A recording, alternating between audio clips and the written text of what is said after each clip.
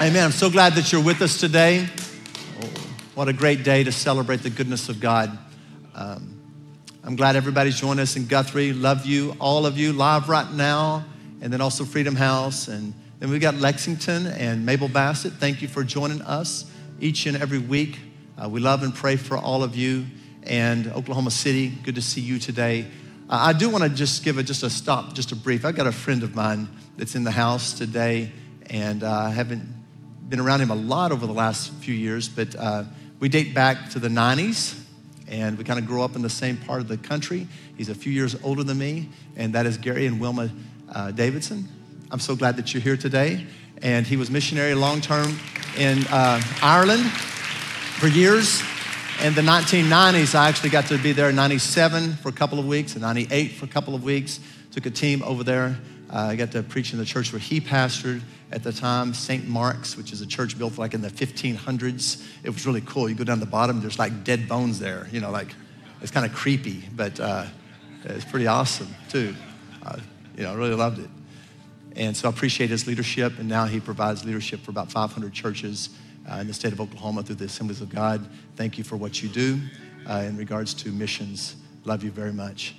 Today we have a very special guest with me. I'm thrilled about this. Last year at this time he was here. I invited him back to continue the conversation. His name is Blaine Bartell. Blaine Bartell formerly was years ago, 1980s and early 90s, was the youth pastor at Church on the Move, grew a ministry up to over 1,000 kids, students every single Wednesday night, having multiple experiences. And God did great things, had a national television show that was just doing amazing things. Planted a church in Frisco, Texas, but things began to spiral out of control because of a hidden addiction over the years. You can go check that out as we have posted the video that we did last year so that you can see on our Facebook page or also our website. Go check that out if you want to know more. But we're going to move on from there and talk about his resurrection today. But God is a God of restoration. But God is more a God of resurrection. He resurrects. Would you give it up right now to a friend of mine, Blaine Bartell, as he comes. Thank you, Bob. Good to see you. Come on, you can be seated. So good to be back at North Church. Man, I love worship here. Worship team, so good. Just experience the presence of God every time I'm here. And my son and I came up Thursday night, of course, and he's here again, but we sent him to Guthrie to be with the church there. But he was commenting on the way home Thursday night. He said, Dad, I don't think I've ever been a part of a church that pays so much attention to detail, from, the guest experience when you come in to the way that, you produce the service, and it just is really amazing. So my hat's off, because you guys are sharing the gospel in such a powerful way in this city. And we're like brothers, right? We're right down the street, like Absolutely. 90 miles away, and we're here. So it's always good to be back. Good. Well, good to have you. Hey, just to bring everybody up to speed, Blaine, give us the Reader's Digest of your story from pornography addiction to craziness. Give us that quick version. Yeah, I'll give you the real quick version. So like you said, I grew up, I got saved when I was 16, started to just feel this call of the Lord in my life to share the gospel, and especially with young people. And so by the time I was 26, we had a national television program that was on all the Christian networks going around the country. And because of that, I was asked to speak a lot of places. So I was going to a lot of festivals and conferences and churches. And over the course of, I would say about 3 years, Rodney, I really started to neglect my soul. So the way that looked is I just was taking every single invitation and not really taking time to Sabbath, being away from home a lot. When I was home, shooting television, and over time, that neglect just caused, I think you mentioned the scripture in the first or this service, kind of a lukewarmness in my passion for Jesus. And so, in the middle of all that, I'm now 28, and I'm in a hotel room, somewhere on the East Coast, and I'm exhausted after a weekend. It's a late Sunday night. I'm flipping channels. News, sports. I was a news sports junkie, and I remember just looking at the TV and seeing this white box, and I knew what the white box on the TV was. It was an adult movie box. It was in every hotel room that I stayed at, and I'd never accessed it. I'd never had a problem with porn in my life. 28 years of age, never been an issue.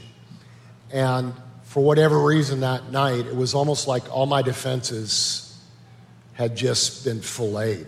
And I remember just stepping up from the bed, hitting the red button.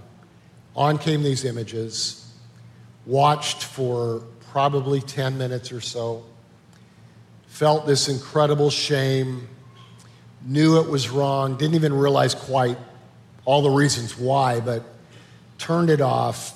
And I tell people often that it was in that moment I made the worst decision of my life. And the worst decision wasn't hitting the red button, because we all have red buttons, you know, and we all sin and come short of the glory of God. But I got up from the bed, got dressed, went down to the hotel desk, caught the attention of the clerk late at night, 11:30 at night, paid for the movie. The reason I paid for the movie was because I didn't want my host, who was paying for the room, a church, to find out what I had watched. And so that was the beginning of a cover-up, basically, covering up a sin that I was ashamed of, and believing that I would never do it again.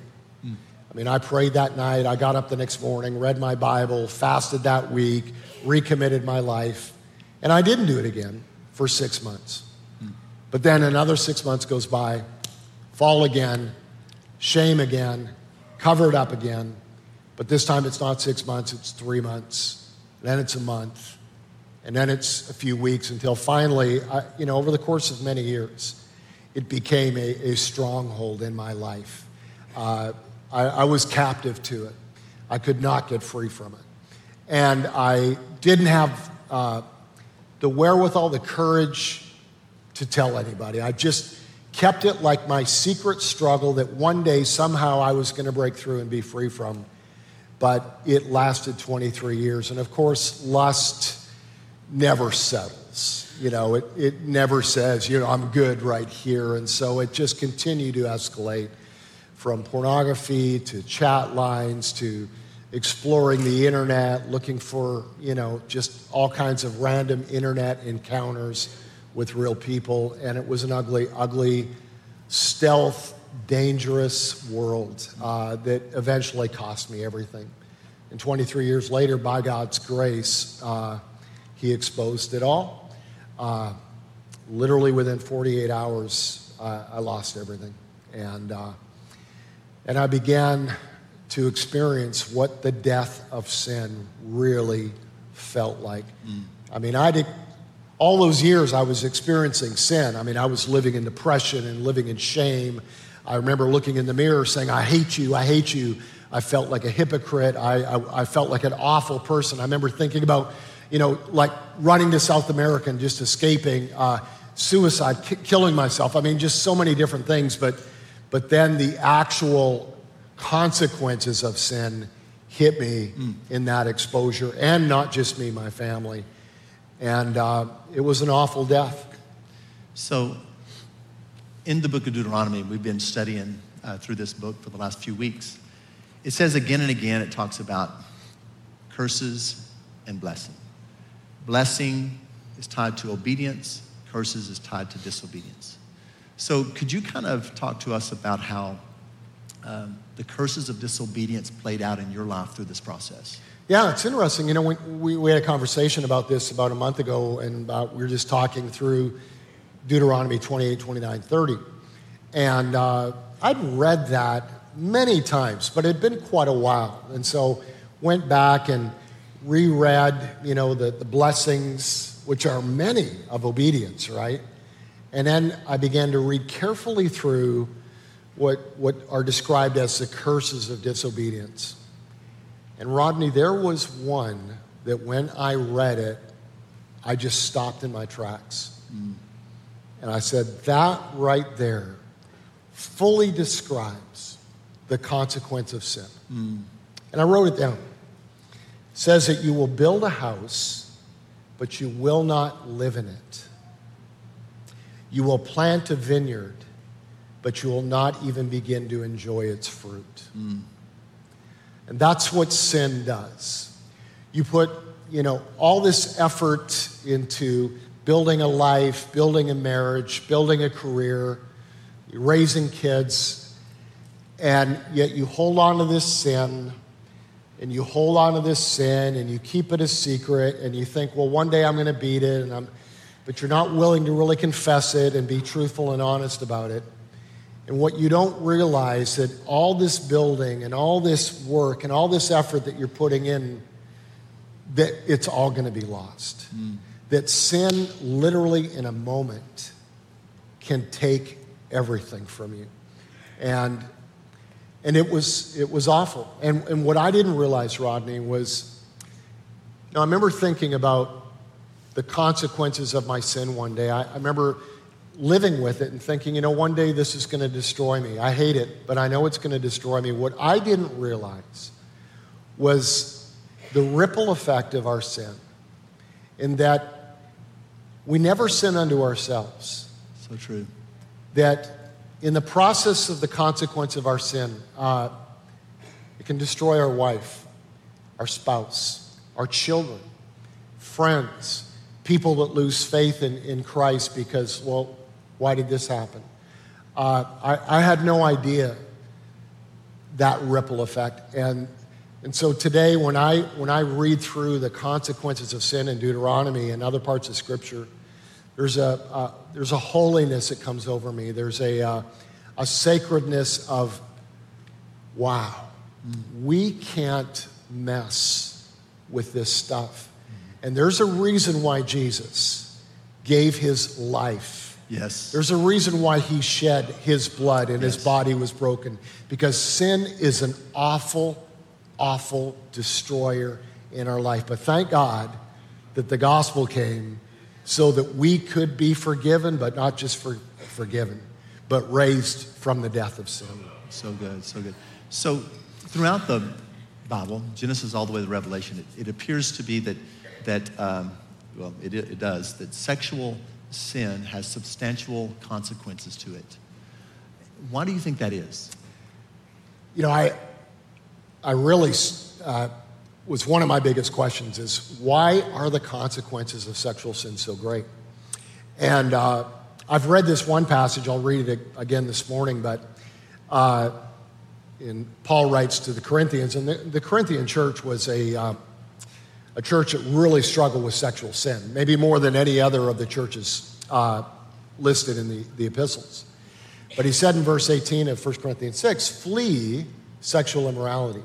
So it's interesting, it is, as far as I know, the only sin that Paul says run. Like just get out of Dodge, do not pass go, do not collect $200, like flee this. Yes. And then he goes on and he describes, he says why.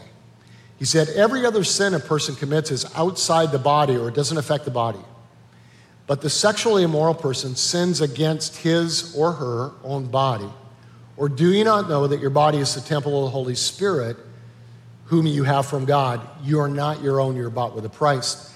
And I think it goes back to this idea of Imago Dei, which is image bearer. Yeah. Bearing the image of Christ. So when we are created in Genesis, it says that we are created in God's image and after his likeness. Yeah. That we all see a little bit of God in each other. The beauty of God is found in each of us. That no matter how awful a person somebody may be, there's a little bit of God's dignity and a little bit of God's goodness and a little bit of God's beauty in every person. And when we sin sexually, we are literally we're sinning against God's crowning creation. That the very person that is meant to display the likeness of God and the goodness of God, that we're sinning against that. And when I sin sexually with lust, basically what lust is doing is lust is demeaning the object of my lust. So if I'm looking at a woman lustfully, as Jesus said, and that's why he went straight to the heart in Matthew 5. He said, you've heard it said you should not commit adultery, but I say, don't even look at a woman with lustful intent. And the reason he says that is because he said, I don't want you to treat a woman or another human being who is made in my image as a commodity, as someone that is useful, as somebody that is a target for your lust. They are dignified and they are worthy because I created them. And so I think it goes back to the fact that everyone in this room and everybody that is joining us online is made in God's beauty, is made in God's image. And one of the things that I practice today, when I see a woman, my immediately go-to in my heart, in my mind, is this image bearer of God, created with dignity and honor, who has a spark of the divine, and I will treat with dignity. That's good. I will not sexualize her. I will look her in the eye and treat her like the woman and the daughter of the Father that she is. So good.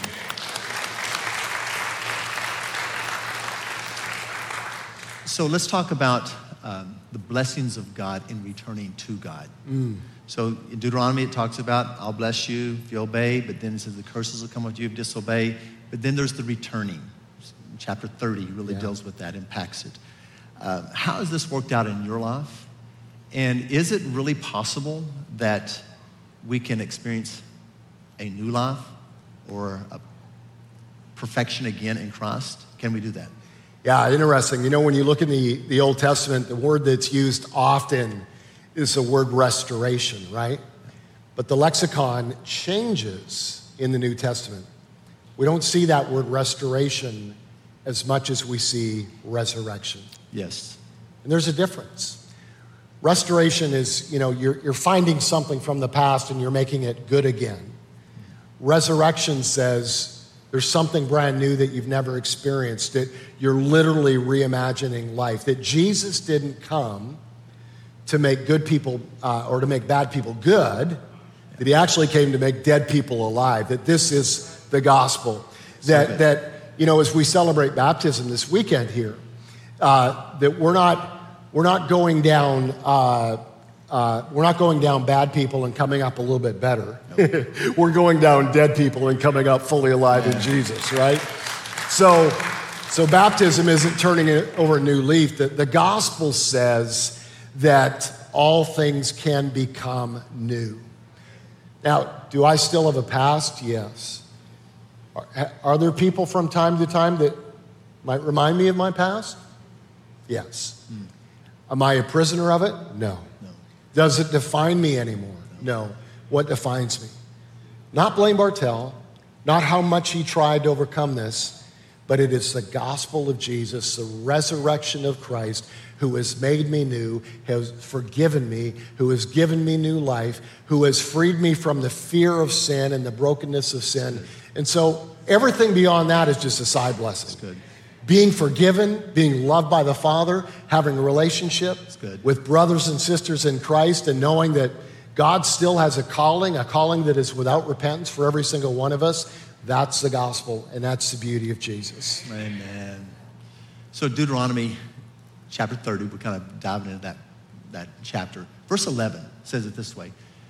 Now, what I'm commanding you today is not too difficult for you or beyond your reach.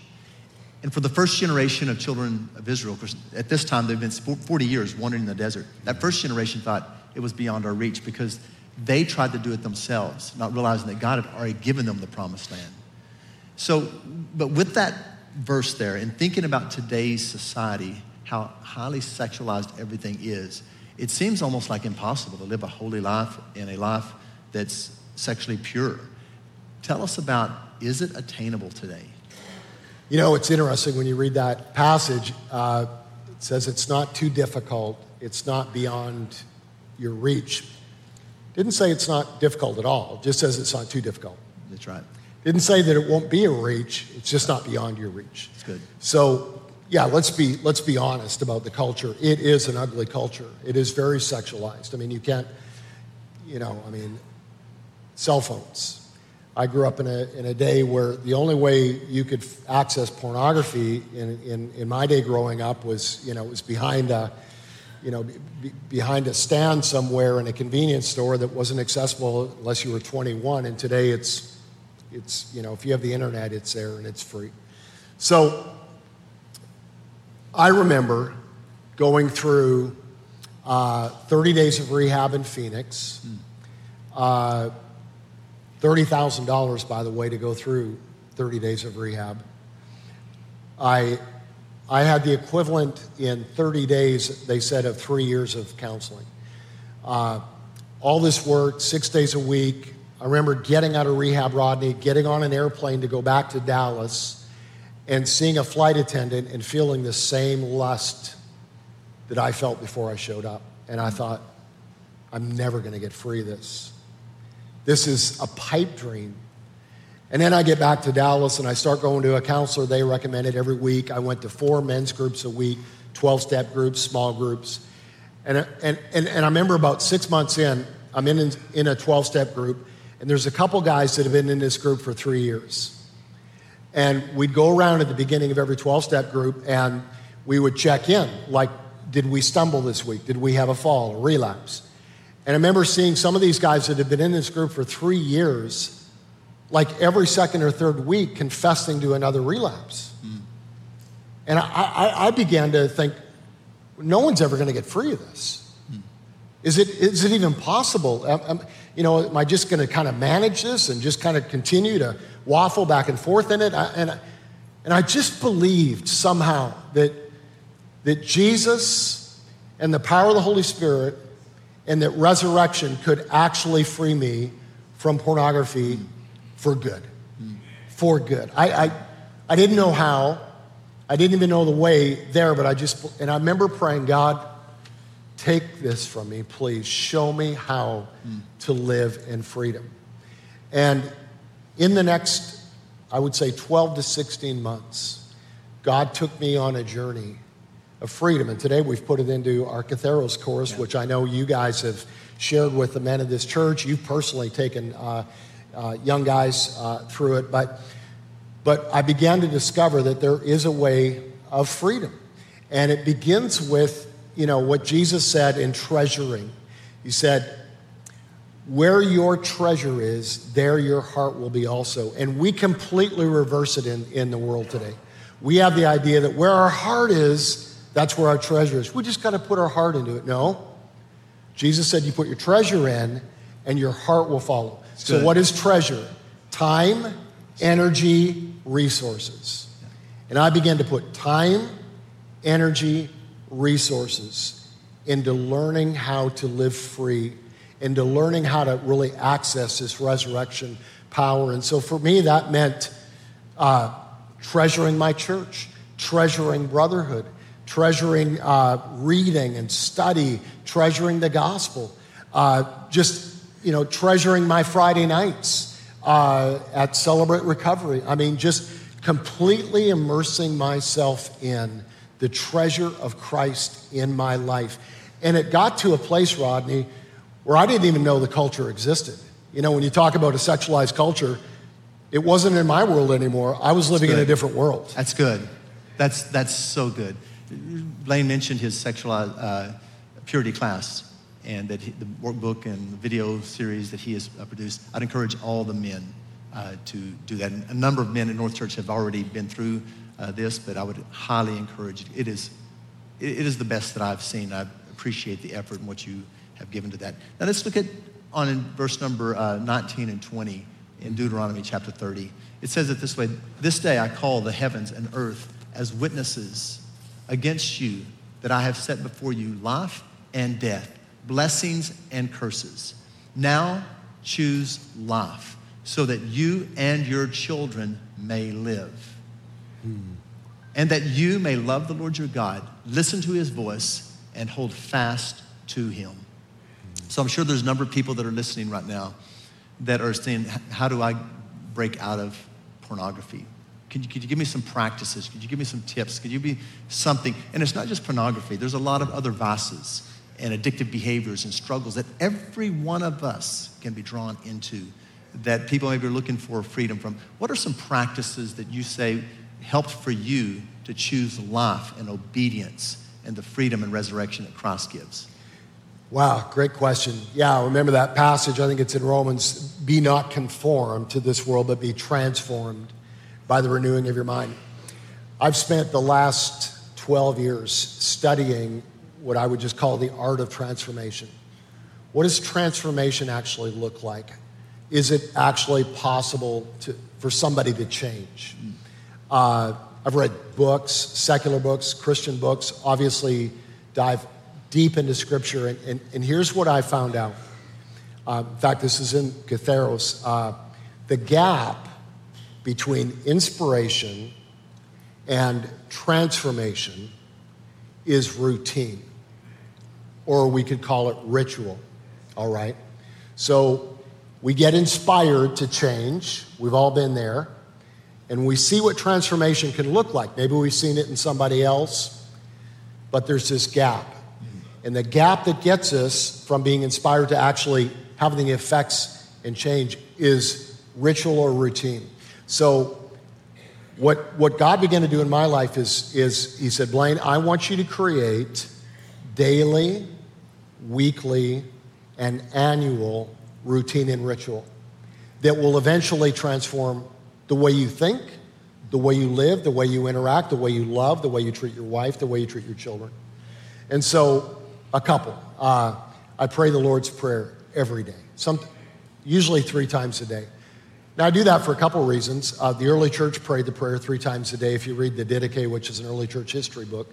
But for me, it's more, I want it to shape me and form me. Yes. I want, when I pray that prayer, thy will be done, thy kingdom come, I want that to take full effect in my life. I don't want it to be Blaine's kingdom. I want it to be Jesus' kingdom in my life. I don't want to be king. He deserves to be king. How many know Jesus is king? Yes. You know, Rome thought he wasn't. Rome mocked him when they hung him on a cross, and they made fun of him by saying king of the Jews. But a couple thousand years later, Jesus is king, and Caesar is a $5 pizza. So let's just be real. So I want kingship in my life. And so that prayer has, over the course of 9 years now, formed me, shaped me, it's changed me. I have another routine. Every 2 weeks, I meet with 3 brothers. They're pastors in my city. Yes. We sit around a table like this, we have lunch, we order our meal, and then we go around the table and we get honest. And there's nothing that we hold back. Whatever we're struggling with, whatever our shame is, whatever our sin is that we're fighting, whatever our fear is, whatever our struggle is, it's on the table. It's good. And there's no judgment. It's good. There's no shaming. There is only encouragement. We pay for counseling if necessary. We do whatever it takes to help. And there's been a lot of stuff on the table because we're human beings and we're men. And so this idea of transparency and confession, I mean, that's what held me in bondage for 23 years is I didn't confess. Mm-hmm. At any moment, if I would have just had the courage to say, hey, for better or worse, this is me and I need help, help could have come. But I tried to win the battle alone. And then I've got weekly routines. I mean, I wouldn't be here without the church. I wouldn't be here without this. This is a part of my routine. I'm either in my home church or I'm in somebody's church every Sunday or Saturday night. I've got to have this. Not just I need the message or I want the word. I need people in my life. I need brothers and sisters. I need to hug somebody's neck. I need to be able to come forward at the end of a service and be prayed for like anybody else. We need each other. And then I've got annual routines, Sabbath routines. Lori and I just spent 10 days away refreshing, just retreating, gathering our senses again and gathering our hearts and our souls again and preparing for, the next 6 months. I go to a monastery once a year and I just retreat in silence and listen to what the Holy Spirit is saying to me and recalibrate. And so I think What are the routines and rhythms that we can move into our life on a committed basis that will change us over time? So good, so good. So Blaine, there's individuals right now that may be struggling. They need to experience that resurrecting power that Christ offers today. It's not far from them. It's near right now. All they have to do is call upon Christ. And so I want you to lead us in a prayer. And maybe any final thoughts that you may have for individuals that they keep falling back, maybe it's anger, maybe it's lust, maybe it's whatever, and that how that resurrection power, and just pray a prayer of resurrection. And I pray that individuals right now, you receive this, that by faith, you're just like, God, I am determined. A righteous man falls 7 times, Yes. but he keeps getting up. Yes. You don't give in, you don't give up, you don't throw in the towel, you keep fighting the good fight of faith and going to Christ, the resurrection. So Blaine, take us there. Yeah. You know, I think, beloved, one of the greatest casualties of sin is this idea of shame. This shame that just drives us back into deeper sin because we feel like we're so lost, we're so unforgivable. We're just going to repeat. It's going to happen again. And shame just holds us back.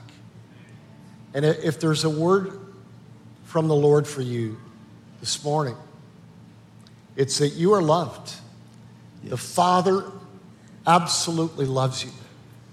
That there's nothing you could do this morning that would make him love you anymore.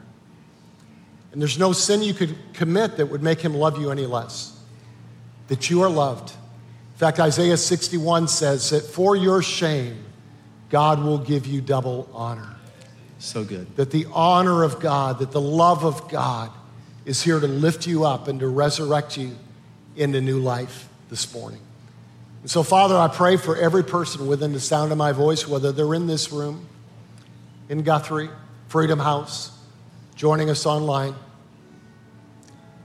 Pray that Jesus, you would access the inner reaches of our soul right now, of our own shame and sinfulness.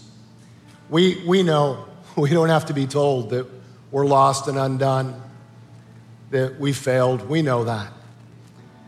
But we do need to hear that you can forgive, that you can bring new life, that Jesus, you can resurrect us out of that death and that destruction and that shame and that hopelessness, that depression. So Lord, right now, reach into the heart and soul of every person within the sound of my voice. And Jesus, make yourself present and real in this very moment. Thank you for loving them.